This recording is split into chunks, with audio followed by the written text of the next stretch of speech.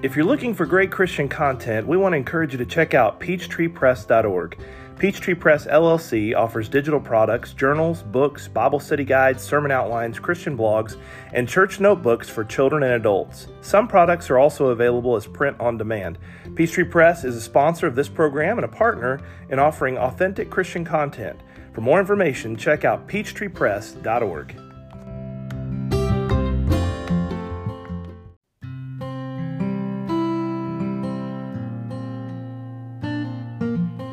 Welcome back, rappers, to our fourth season of the Ray Reynolds Rap Podcast. If you haven't already done it, please hit that subscribe button or follow us for content on Facebook, Instagram, Twitter, TikTok, and YouTube. Also, check out our website at rayreynoldsrap.com for sermons, weekly blogs, books, study guides, and lots of free stuff. Thanks again for joining us, and we hope you enjoy today's program. All right, tonight, I mentioned last Sunday that I was going to try to put the two Ephesians letters together to do lesson 1 or lesson 9 and lesson 10 before we started the month of August. And of course, we have a Wednesday night here before the fifth Sunday. So we've ended all of our series and we're beginning something new. And so for this month, on Sunday nights and Wednesday nights, I wanted to cover just a wide range of topics. And I put online probably about 8 or 10 topics that I'm planning on talking about, but if there's something within this that you would like for me to discuss or for us to study together a topic, we can throw that in there too. And if it bleeds into September, that's fine. But on Sundays and Wednesdays, we're going to address some questions. And so I call it asking for a friend, because sometimes people come to me and say, hey, I got a friend who has this question, and I'm asking for them, what does the Bible say about this? Or how does a Christian react when this particular topic comes up? So there'll be a lot of topics through these few weeks that I hope will be very beneficial to all of us. And it also challenges us a little bit to think more critically about how we answer things that people ask us. We began to kind of really ponder the exact way we approach the answers that we give. Sometimes just giving people outright scripture, which is great, because I think if you can give them a scripture reference, it's fantastic. But also offer some context, like we were talking about it in class this morning. Sometimes we will, as we grow and mature, we may not know a lot about that subject. And so if somebody comes to you and says, hey, why do you believe this? Or how is a Christian supposed to react to that? You don't have to automatically provide an answer. So just kind of take a breath and go, you know what, that's a great question. I'll tell you what, let me write that down, and I'm gonna sit down with my Bible, and you do the same, and then let's come back together and let's put our heads together and see what the Bible says about it. Now see, doesn't that sound very simple? So if somebody comes to you with a tough question and you're willing to tackle it, then do it. There's a great number of Bible resources that have an automatic a Bible reference for every topic. We have a couple of them in the library. One is by Paul Sane, and it's basically a ready reference, kind of like what Nichols, I don't know if you remember, anybody remembers Nichols' Bible encyclopedias? It was one of the first Bible books my grandpa got me. It was like this thin and stood about this tall, very awkward, but it worked great in your pocket. And so he gave me one, and then a few years later he gave me another one. I guess he thought I'd wear the first one out. So I have both of them with little inscriptions from my grandpa in it. But when you have an opportunity to study with somebody, never ever pass that opportunity up. Always take a chance. If anybody brings up any biblical subject or any subject at all that they want to discuss with you, don't run from it. Listen to somebody's point of view. If you're going to try to teach somebody, you have to also learn how to listen. And sometimes we feel when we're talking to somebody about Jesus, we just kind of want to overwhelm them with our story and overwhelm them with scripture and just so excited that we're going to be able to teach them and convert them, but we forget that they're coming with a lot of spiritual baggage. And so we have to sit down and say, okay, well, where do you come from? What do you believe? How do you feel about this? And so you bounce ideas back and forth off one another. The final result, obviously, is what the Bible says. But if they say, hey, I feel this way, you go, well, okay, well, let's see what the Bible says about it and talk about it. But you don't have to answer it in that exact setting. You can wait a little bit and get back to it. And I mentioned this morning also in class that I don't have a problem with people calling me. If you call me and say, hey, I need a little help with this, or I'm looking for a few verses, I'll help you. But ultimately, what would be great is if each of us became enough readily aware of certain Bible themes that we can turn immediately to it. And one way to do that, and I highly encourage this, I very much encourage it. If you've got a highlighter or a marker, do not be afraid to highlight in your Bible. If, for instance, this is a great one. This is a really good illustration to use. Let's say you have somebody come up to you and they ask you about baptism. And you go, well, I know Acts 2:38, or I know Acts 9 and the conversion of Saul. You may know a couple of stories, but you can't recall off of that moment every single passage on the Bible. But what if you took a blue highlighter and you highlighted every story in the New Testament that emphasized baptism? Well, next time you flip your Bible open, you know what you're going to see? You're going to see blue. Blue, water, baptism. So same thing about Jesus. If you're studying the words of Jesus, most Bibles have his words in red. So when you turn to the New Testament and you start seeing red, that's the words of Christ. So the same trigger can happen if you highlight with colors. I do a purple or pink represents prophecy in my Bible. So when I see that, I know it's a prophecy, it's a Bible promise. And so you can use those things. And also, if there's a really good sermon you're hearing and there's a couple notes you want to take, write it down on the corners of your Bible or write it in the front, write it in the back. I would encourage everybody. Hazel does this. It's a sticky. You can actually put it in your Bible. It's the plan of salvation. You can just stick it right in there. Or you can write it on the front of your Bible so that when you're talking to somebody, you have that ready reference. And maybe that'll help a little bit in our conversations with people. Yes, this is a fantastic one.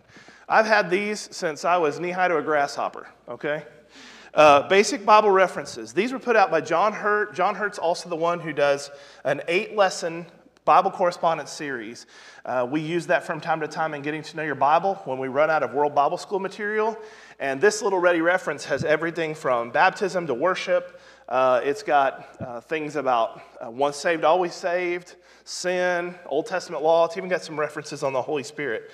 So, thank you, Steve. There are 6 of them right here. I'm going to put them on the table, and we'll see who's fast enough, okay? So when services are over with, you need to grab one of those. And if you don't get one, yes? Yes. Absolutely. And you could stick it right in there. Do we have some more in the conference room? We do. Yeah, that is great. And so anytime, and if you have more than one Bible, take more than one sticker. Put it in the Bible so that you can be able to be ready on go when somebody talks to you. My grandpa used to always leave a Bible in his car. I've got one in my car that is, the case is coming off of it because it's always so hot. But I keep one in the car at all times. So anytime you're having a conversation, you're just at the ready. And most everybody uses their phones. So you can actually set up a folder on your phone. They have things like important documents. You may have a video folder or a photo folder. Start a folder for Bible studies and save that in your phone. So if you're not near a stack of handouts or a Bible correspondence course, you can actually save that in your phone. Or you can go to our church website. We have a ton on there. So there are plenty of resources. All we have to do is have the gumption. We have to have the courage that when someone asks a question, that we try to help tackle that with them. So tonight, I want to talk about the sanctity of life. This is a fairly big issue, and it really rolls into 2 main subjects. I'm going to try to throw a third one in here tonight.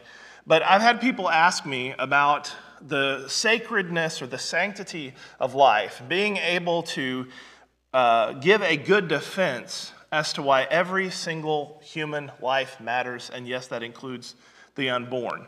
It used to be there was abortion's always been a hot topic, even before the overturn of Roe v. Wade, which they're trying to turn it back. But we've had things like euthanasia has always been an important topic. What do you do when somebody says, I just don't want to exist anymore? That's another part of the sanctity of life issue. And for those of us who went to the movie, I also want to talk about another major problem we're facing in our country that has just surpassed the drug trade, and that is sexual trafficking. So we'll talk a little bit about that tonight too. And we'll do like we normally do. I'll run through these slides, and then we'll pause for some questions and make some comments. So let's start with, I don't know if you can read these charts, but you can see the colors, okay? So on here are some statistics, and this is a chart of the number of abortions since the 1970s, okay? The CDC, and you can go to their website, the CDC website, effectively in 2022 or 2021, said that abortion had gone down from 1.6 million in 1990 to 620,327. So 327 abortions in 2020 in the District of Columbia and 47 states. 14.4% of those women were between 15 and 44. That means that a lot of young girls are also getting abortions. That's from Pew Research. Then over here on the bottom, just prior to the overturn of Roe v. Wade, the average abortion was requested from these women. And I want you to think just for a minute about the women that are getting these abortions, okay? The first is women in poverty. 49% are below the poverty line. 49% that get an abortion. Unmarried, 60%. 60% are unmarried. There is a large group also of those that are married with a kid, but they don't want another one. Mid to late 20s, 57%. So there's a large group of them. 41% have some college education, so they're not all high schoolers. Most of them are within the first trimester, 79%. But there are others that will come in the second trimester, and even up into the last minute to try to get one. 68% lean to the left, and that is evident from their research. And then 67% are minority. And so there are just a huge number of minorities that never make it into this world because of abortion. And then 56% are first-timers. They've never had one before, and they go in and they have one. So the numbers have been down before the overturn of Roe v. Wade, but that's still millions. And that's just the United States. There are still millions of children that their life is terminated before they can ever take their first breath. And so that ought to cause a ripple in our mind and in our heart that something needs to be done. Something needs to be said about it. And I want to submit to you today that the Bible has a lot to say about the sanctity of life. So here are a few things we can see from Scripture. First of all, remember in the garden, if you'll turn with me to Genesis chapter 1, in the garden when God creates Adam and Eve, he says something very interesting when he's finished with the creation process that's led up to the crown glory of creation, which is humans. And it says that then God said, verse 26, "Let us make man in our image, according to our likeness. Let them have dominion over the fish of the sea, over the birds of the air, and over the cattle, over all the earth, and over every creeping thing that creeps on the earth." So God created man in his own image. In the image of God he created him, male and female, he created them. Now, I want to highlight one thing, and then we're going to come right back. How serious does God put on humanity? How serious is he about preserving, protecting, and executing justice for his children? The Bible consistently lays this out. Now think about not just the image of God, but even the name of the child of God. In the Ten Commandments, it says not to take the name of the Lord God in vain. Well, we are created in the name of God. We are created in the image of God. And so he wants us to be able to be protected. That's why he watches over us. He doesn't just let all of us, fly off the planet, which would be easy if he shut gravity off for a minute. But he takes care of us. He provides the oxygen, all of the trees, he says, the birds, all of that. And he says, I want you to be humans. I want you to be the crown glory. I want you to be the best of the best. You are the most important creation, and I'm going to create you in my image. The other thing, too, is we go into the book of Exodus, and we see that not only are humans that are breathing and walking the earth valuable to God, but also little humans. I had a bumper sticker once. It wasn't very popular, but Travis Creasy, a buddy of mine, found it on the internet. And, all the time they're like, save the baby whales, save the forest, save the this, save the that. Well, I had one of a little embryo, and it says, save the baby humans. And some people were like, yeah, it's kind of offensive. I was like, it's not offensive to me. I'm trying to save millions of children. And from the list, you can tell that they put these abortion clinics strategically in places to prey on people of poverty. And so that is a terrible thing, is they say, this is the gist of it. You know, our government tries to help everybody, and it would be great if we didn't have as many people. So let's put an abortion clinic in an area where we'd like to kill more people. And that's what ultimately our government did. And so when you go into these cultures and these cities and places where they have these large clinics and they can do drive-by clinics and they can do all this kind of stuff, it ought to be sickening to us. Because in Exodus 21, if a person were to injure a woman and the baby dies, guess what happens to the man? He gets the death penalty.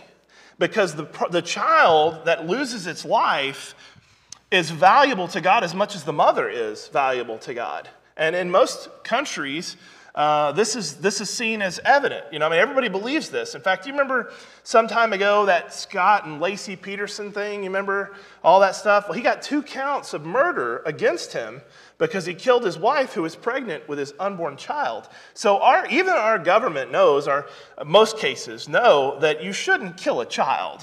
But in this case, I don't know why ACLU didn't go to bat for Scott Peterson and say, oh, now wait a minute. That baby was still inside of her, so we can't count that. They didn't do that, did they? But there are times that they will advocate that any child inside the womb is not a child, it's not really a human, until it comes out and breathes. So even up to the moment of birth, there are some that advocate that child could be terminated. And I'm not going to show you the video. If you want to see it, go to YouTube and see what happens when they do these abortions. And they are absolutely horrific. We also know that the people who do these abortions are monsters.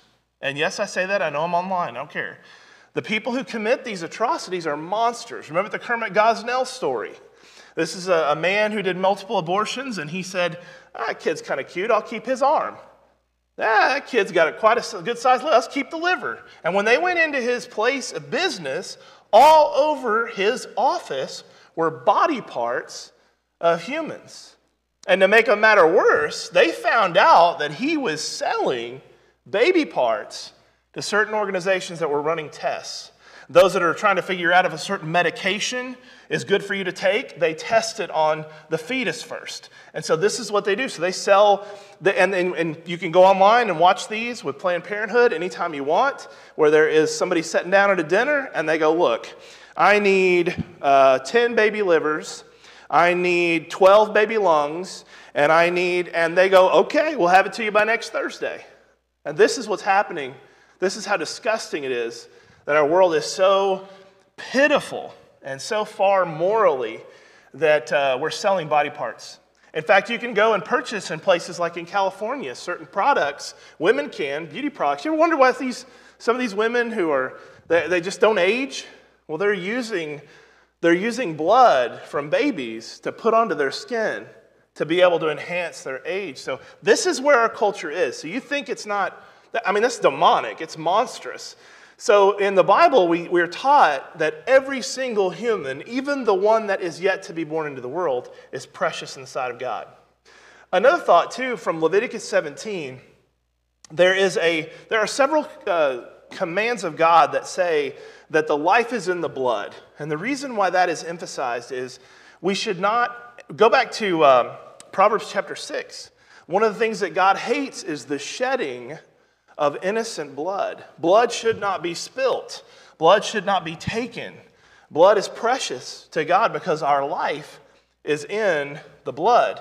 And so we have several scriptures that teach us we're not to take a life. We're not to commit murder. It's ultimately between the court, I guess you could say, and the individual who has committed the crime. We have to trust, and I know we're not all excited about our justice system, but it is better than a lot of other places. And we have to trust that when something happens, that they will take care of it, and then ultimately God will take care of it. But we must not want to shed innocent blood. And then also we need to protect the homeless. Several times, or helpless. And several times in the Bible, anyone who is without a home, without a shelter, anybody who is orphaned, and anyone who is a widow or a widower, they're taken into a special consideration by God for protection. And not just there, it's seen also in James 1 and verse 27, where it says, pure and undefiled religion before God the Father is this, to keep yourself unspotted, to visit the orphans and widows in their affliction, and keep yourself unspotted from the world. So protecting those that cannot protect themselves is a hallmark of godly living, especially in the New Testament church. We can go to Psalm 127, where Solomon talks about how children are a gift from God. And some of us need to be reminded of that because sometimes we're not sure it's a good gift. We want to return it, right? But our children, they can be difficult. They're sometimes, they run their mouth, but they're still a treasure from God. And we love our kids. We have times where they test us and we get frustrated, but we know, and we would not know what to do if we lost them. We love our children, and they are a gift from God, so we want to protect them. So if there is anything, any group that is trying to kill children or abuse children, we should, as a New Testament church, take real offense to that. And I mean be vocal about it. Another thing, Psalm 139 talks about how God forms the child in the womb. Jeremiah also talks about that, is that he has plans for this child. And this fly is testing my, I tried a minute ago. Yeah. I had Hazel's blanket, and I was whipping it at it, but he's going to slow down in a minute. That means it's not cold enough in here, by the way. If everybody's sweating and there's flies, you need to turn the air on a little bit more. Otherwise, the flies will continue to reproduce. They've been here since last week. So God plans a future for every child, and we should be willing to let that child have an opportunity to live a good life. Here's 3 things real quick. Children are worth protecting. They're worth protecting. Their life is just starting. For a child to be abused or to have any pain inflicted on them, and I don't just mean physical, I mean mental abuse, we should take serious those actions. I mean, we should speak as much as we can that justice needs to be served for people who do that. They should be given punishment, severe punishment for what they've done.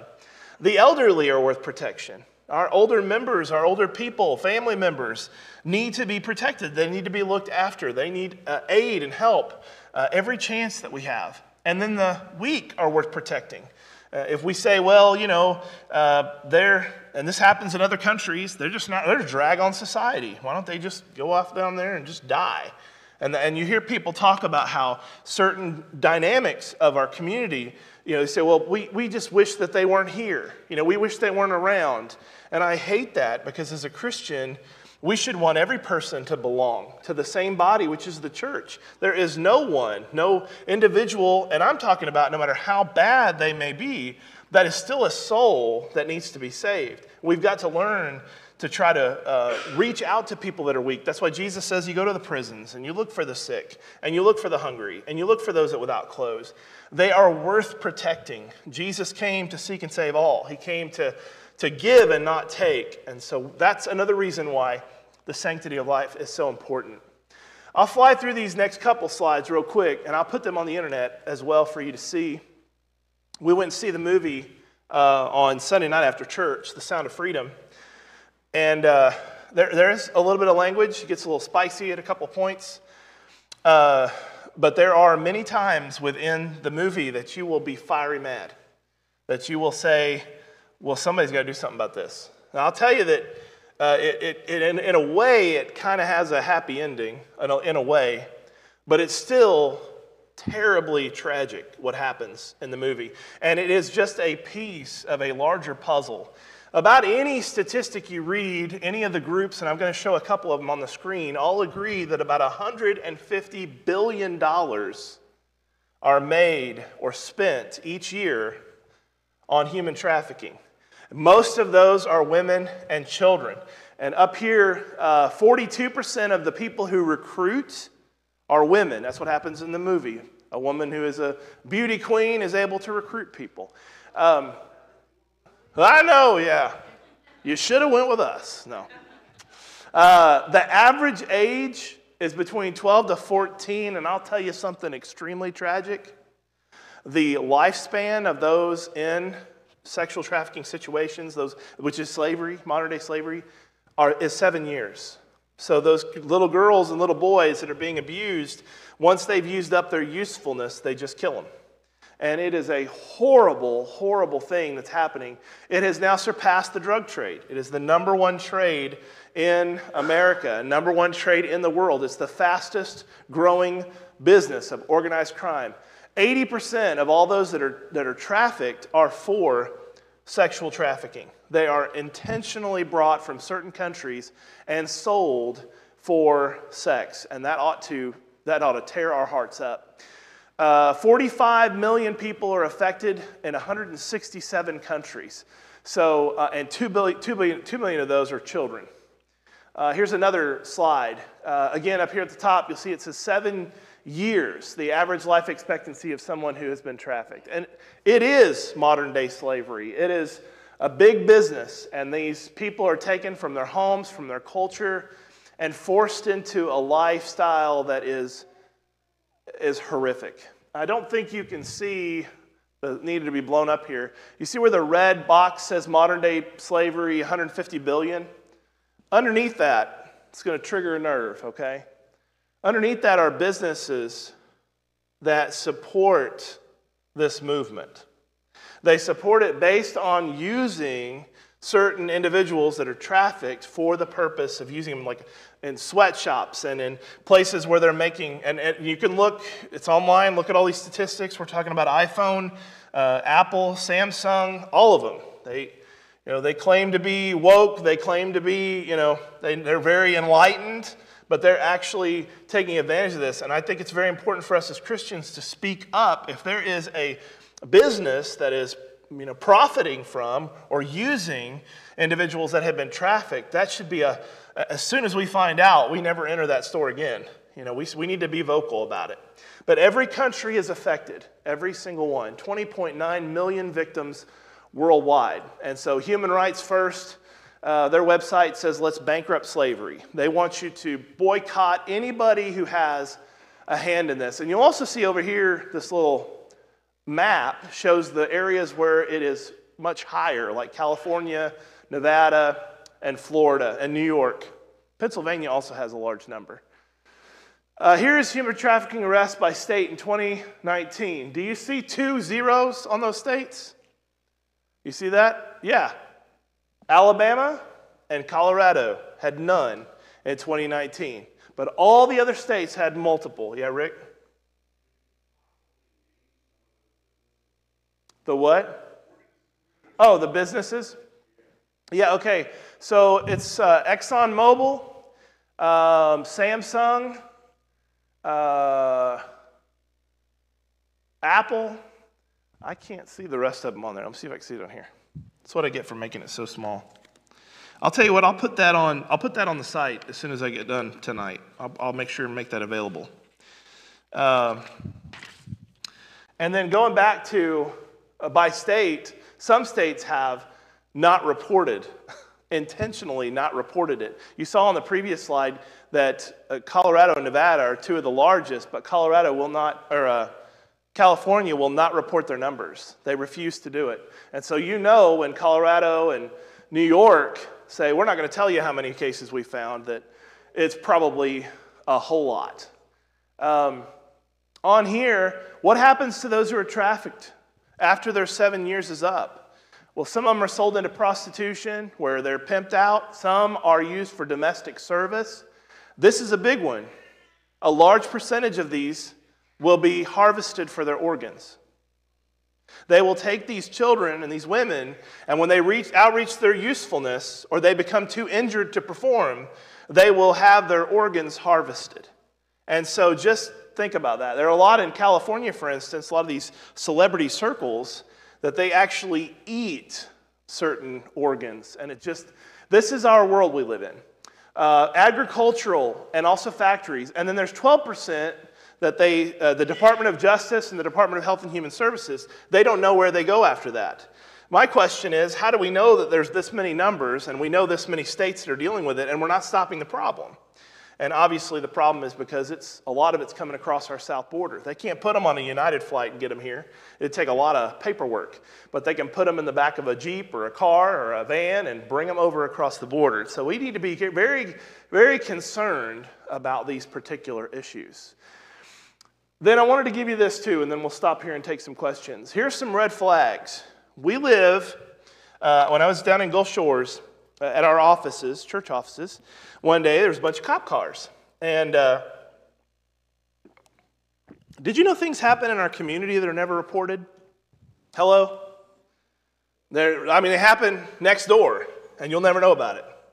You'll have 10 child molesters living in your vicinity, and you don't know unless you go to the website, because they don't go around knocking doors like they're supposed to. Whenever you see people, there's a lot of them down here in Gulf Shores. We had a house next to the church building, just down from the church building, that was raided, and they had like a dozen or two Moldovan and Bulgarian girls that were working at the Hangout and working at the Sunlighter Diner and all those. They were working down there in Admire Real Estate, and they had no idea that these girls had been brought here to be trafficked. So they were using them in labor, but they were also using them for prostitution. It happened in a very close proximity to the church, and not one word about it was on the news. They don't want you to know it. They don't want you to know what's happening in our community. So here's some things. If you see someone that's waiting on your table, they speak another language, and I'm not saying profile or anything like that, but if you notice certain signs and symbols on their body, if there's a tattoo marking that looks like a barcode or a symbol that's just odd and you don't know what it is, you can always ask. If you see somebody with injuries, if you see somebody who's been bruised or beaten, don't hesitate to ask, are you okay? What's going on? See if they will open up to you. If you see them with more than one cell phone, if you see them with a wad of cash, or if you see them begging for cash, if you see them using only gift cards to buy things, if they wear sexually provocative clothing and the weather outside doesn't call for it. I always tell my kids that if I see some kid out here in the middle of the summer and he's wearing a hoodie and jeans, my parents told me that meant he was on meth. So I'm looking at these kids, they're wearing a giant sweater in the middle of summer, and I'm like, are you sure you're not on something? But that is a sign of someone who is in a difficult situation. If they're unable to make decisions without approval, if they will not make eye contact, look at people when you're out in the community, because you will find that there may be an Amber Alert. I was talking to Mike and Candy about this last night. There was an Amber Alert on the highway, them driving through Florida, and a car just blew by him that met the description, and he tried to catch up to it, and you're trying to call 911 and everything. Don't hesitate to do that. You might be the only person that supplies a name or a tag number that could save someone's life. And also, if they always claim they have someone taking care of them, boyfriend, girlfriend that's older, and they say, I'm staying with this old friend, or her husband is 20 years older than her, and she won't look you in the eye, and she's got bruises, just ask questions. And then also, if somebody says they're from, and they meet these same criteria, Russia, Belarus, Turkmenistan, and Iran are the 4 top where sex traffickers come and bring people into the country. But you've also got Syria, China, North Korea, Laos, Burma, Sudan, Congo, Papua New Guinea, Venezuela, Belize, Colombia, Bolivia, Cuba, Kenya, Panama, and Morocco. And that's from the United States Department of Health. They want everyone to know these are the places to be aware of. So, yeah, I know, yeah. They don't put us here, but we do it, they do it, people do it underneath the table, and now they're doing it blatantly above the table. Not long ago, you probably remember Wayfair. You could buy products, and they were putting a name with the product, like they were saying, like a bookcase that was called the Stephanie bookcase, and it was like $15,000. What is that? Well, that's a little girl named Stephanie, and it tells the age of the wood, and that's how old the girl was. And they were doing this right in front of everybody. And a lot of those websites that did that, they're still out there. Those websites are still going. We still support these businesses that do this kind of stuff. And so that's why we got to stay. I believe that we shouldn't travel those places. We shouldn't buy those products. We should stay educated about it. We should speak out, speak loud, speak often, and be watchful to protect ourselves and our country. Yeah, go ahead. What's that? Communism? Most of them. Right. And when you outlive your usefulness, they'll ship you somewhere else. But these are things that are really happening in our world. Paul was not afraid to talk about tough subjects. Jesus, I've heard people say before, and it really bothers me. People say, well, Jesus never got into politics. He never talked about what was going on in his culture. Every page in the Gospel of Matthew, he's railing on the Pharisees. They were a political party within the Jewish culture. And not only that, Jesus says some things in Luke 13 that could have got him killed early because he rebukes Pilate. That whole part there, Luke 13:3 and verse 5, where it says, repent or else you'll perish. He's not talking to the Jews. He's talking about Pilate and the Romans who had intentionally killed Jews, and their blood was mixed with the sacrifice at the feast days. And so Jesus rebukes him right there. And that's Luke 13. You can read it for yourself. But Paul will say, be aware, be watchful. He also says respect your government, but also to be watchful. You're supposed to honor the king, Peter says. But we need to be aware of what's going on in our world. And I don't mean this to sound political in any way, shape, or form, but it is important if we want to protect ourselves and our children that we take note of it. And it is any issue that is a cultural issue is a Christian issue. Because our children are raised in this culture, we're living in this culture, and we have to take note and also take action when needed to protect people. The early church was known for bringing people into their fold. If they were homeless or if they were widows, they could be taken into a home and cared for. The reason why we have hospitals, Christianity. The reason why we have orphanages, Christianity. Christians have come up with all these ideas for benevolence. Now, the government tries to do it too, but all of those ideas, education, created by Christianity, almost everything in our society today, if you take Jesus away, if you take the church away, we would not be a benevolent society. We would be a society of chaos, which is why some of these cultures, like Jeff was saying, want to take Christianity and religion out so they can be the voice. They can be the authority for those certain people. Yes, Billy? Yes. Because the goal of communism, according to their manifesto that was written in 1848, they want to do away with religion, but they want to control you and destroy the family unit. Their goal was to take till when the children were weaned from their mothers, to take them away from their mothers and to train those children.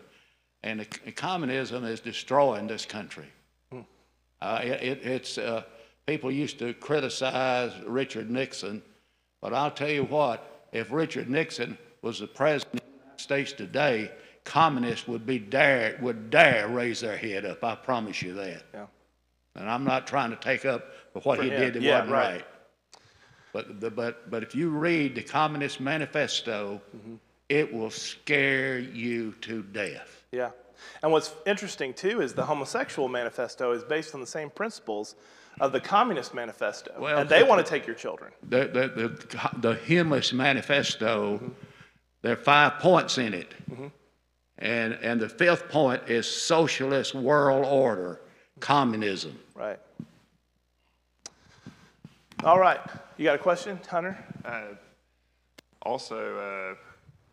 know we're throwing all these countries out there, and you said something about the United States. We may not be one of the top countries trafficking these children, but we are one of the #1 consumers of this child trafficking. So let's make that really clear. Right. It is happening here. If you think it's just in these foreign countries, open your eyes a little bit. It's here. But a point I really wanted to make was Can I make an addition to that real quick? Hold your point. This is a reason why, a predominant reason why we need to talk about pornography. Because a lot of the images that are in pornography are not two consenting adults. While the person in the video or picture that someone views, they may think it is an adult, it is very likely someone who's been trafficked as a teenager. And every time you click it, every time you watch it, every time you read it, every time you download it, you're supporting sex trafficking. There are very few consenting adults who say, you know what I want to do for the rest of my life? I just want to do this kind of lifestyle, because it's a dangerous lifestyle. It'll get you killed. You get all kind of STDs. We don't want to go into all that, but the fact is, if you view pornography, you're supporting this wholeheartedly. You might as well just say, I'm all for it. Let me take my money out of my pocket and give it to the sex traffickers. That's why pornography is extremely dangerous, is the people that are affected by it. Ultimately, if we tell this to as many people as you can see, if someone is viewing that, that is a soul. That person in that video may be your brother or your sister. You have to look at it as, in humanity, we are one big family. We all came from Adam and Eve. We need to get past all of our differences and realize we got to love people no matter where they are, where they come from, what they look like. And when this comes to a head, there will be many, many times that people will say, I didn't know, and that happens in the movie. I didn't know. Nobody told me. I didn't know the girl was underage. I didn't know the boy was underage. I didn't know. You shouldn't be doing that in the first place. But a lot of it comes back to this thing. Go ahead, sorry.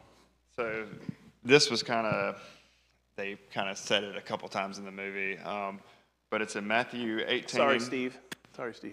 And it's also in Luke chapter 17 as Okay. well. Jesus says it a couple times, and so there's some emphasis on this, I do believe, but it says, but whoever causes one of these little ones who believe in me to sin, it would be better for him if a millstone was hung around his neck and he were drowned into the depth of the sea.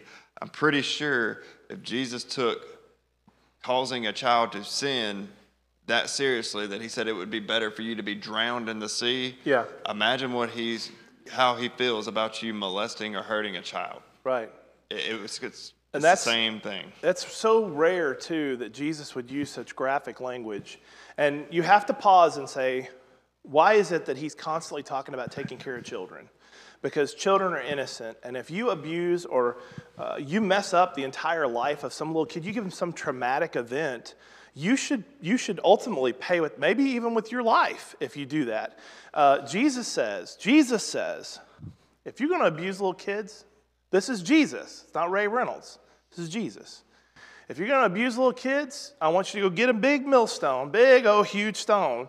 I want you to tie it around your neck and go kill yourself.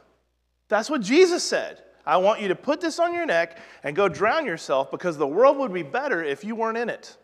That's how harsh God feels about the abuse of children, of widows, of weak, of homeless, of helpless.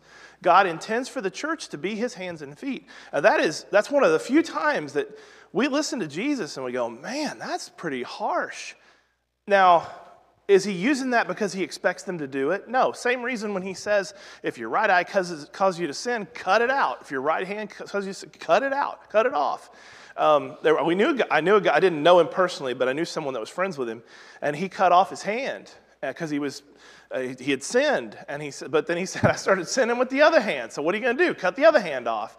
The image Jesus gives is it ought to be a drastic thing. If you sin in such a way that you can't keep yourself from it, then you need to get as far away from that as you possibly can. And if your eyes are causing you to sin, cut them out of your head. That's not because he wants people to do that, but it's just to kind of put the emphasis where you go, oh my goodness, that's pretty, that's wild. But Jesus is saying, this is how seriously I take it. Yeah.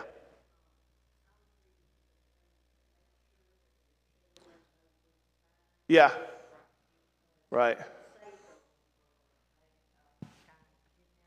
Yeah. He had stopped to wash their clothes at the laundromat. Yeah. And she did that, and saved her. It saved her. Right. Because someone saw them. I forgot to put that in the slides, but yeah, there's that sign, and what is it again? It's 4 and a fist. Yeah. So if you see that, and sometimes they'll do it behind their back.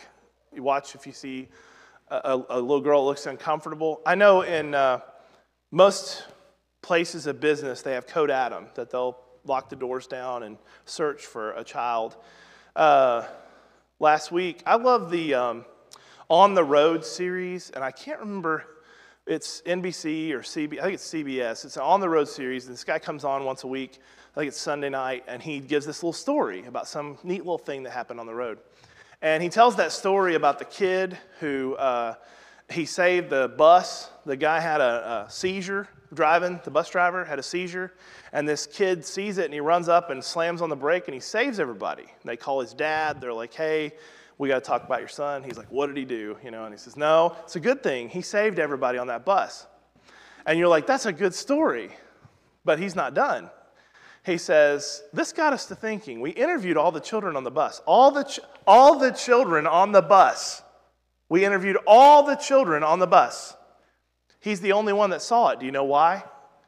Every other kid on that bus had a device. He was the only kid. His parents did not let him have a cell phone. And so he was able to be situational awareness. He could see around him. So even when we eat as a family, when you go to a restaurant, if you go to Walmart or you go to Publix or wherever you go, Piggly Wiggly, have situational awareness. Look, when you come into a room, I do this all the time, is when I come into a room, I look for the exits. Look for the exits. When you're in a group of people, don't hesitate at all. Don't stare at people while they eat, But if you see something that is out of place, take note of that. This boy got up out of his seat, put the foot on the brake, saved every kid on there. And when they do the interviews, it shows them one by one. Oh, I was listening to my iPod. I was on my phone. I was playing a game. I was texting. The only kid on the bus that didn't have a phone is the one who saved the day. So we've got to learn to put our devices aside and really focus on what's going on. There may be stuff happening in the house next to you. And I'm not saying everybody peers with their, Nathan made fun of me the other day, but I had a neighbor, boy, I don't know what was going on, but I was looking, and he came speeding in there and parked that car in the middle of the grass, and I said, I don't know what's going on, but I'm going to watch. But be aware, and if something's out of place, here's another thing too. If you have elderly neighbors that live near you, you should know their name. And you should know a phone number for an emergency. If you're a good, faithful Christian and you love the Lord, you should try to help other people. And so if you have a neighbor that's elderly, I'll tell you, if my neighbor went down next to me, I know his children and his grandchildren. I can call him right now. You need to know if something happens, if they don't answer the door, if you see a strange car. Don't hesitate at all, because we live in a very, very sad world. And I'll tell you, I'm happy if somebody checks on me. I don't mind. Yeah. Billy, I may let you have the last word. Oh, Lauren's got one. Okay. God's concerned about this.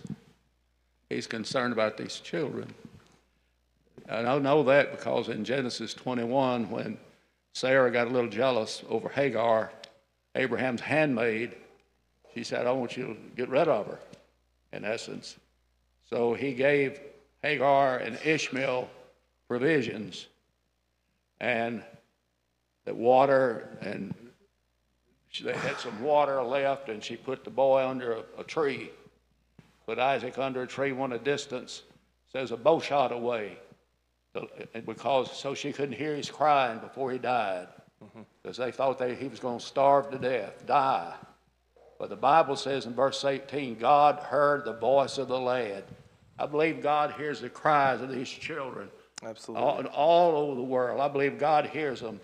And we've got to start hearing and doing what we can in our part of the world. We live in a little piece of the world. It's a drop in the bucket part of the world. But if everybody start doing their part, and I haven't seen the Made It movie. We plan to go see it. But I appreciate them raising the awareness of this in our country, because it's been a problem a long, long time. Some time ago, I was getting up material for a sermon on the family, which I've done more, probably done more preaching on that than baptism. And then I found out that the Super Bowl that year, at the Super Bowl, it was down in Florida that year, there were 10,000 prostitutes. Do you think they're all old women? No. This has been a problem a long time, And it's one of those things people don't like to talk about, and people in Washington not going to talk about it because probably some of them are involved in it. Right. That's exactly right. Be aware, too, of your friends, your children's friends, too, because they may be, those families may be, think twice, by the way. I don't know why we let our kids sleep over at people's houses. You know, they don't need to sleep over at somebody's house. But be cautious when you send your children to somebody's home. You really need to know that parent, those parents. What I'm saying now may save you from a lot of headache and counseling and medication. But don't, if you can, don't ever allow your kid to go with someone that you don't know thoroughly well. We have a rule at Titus Camp, okay? We have the best camp on planet Earth. I'm telling you, we have the best kids and the best counselors. And the reason why is we tell our counselors, we only will have you as a counselor if we all, everybody in that room that votes, trust to take you or to give you our child. Come here, Birch. I'll let you. If you're going to take this kid right here all the way to California and back, if I won't trust you with my kids, okay, if I won't trust you with my kids to California and back, you're not going to be a counselor for camp. And so that's why we have a very limited number of people that we trust. Okay, you guys are good. All right.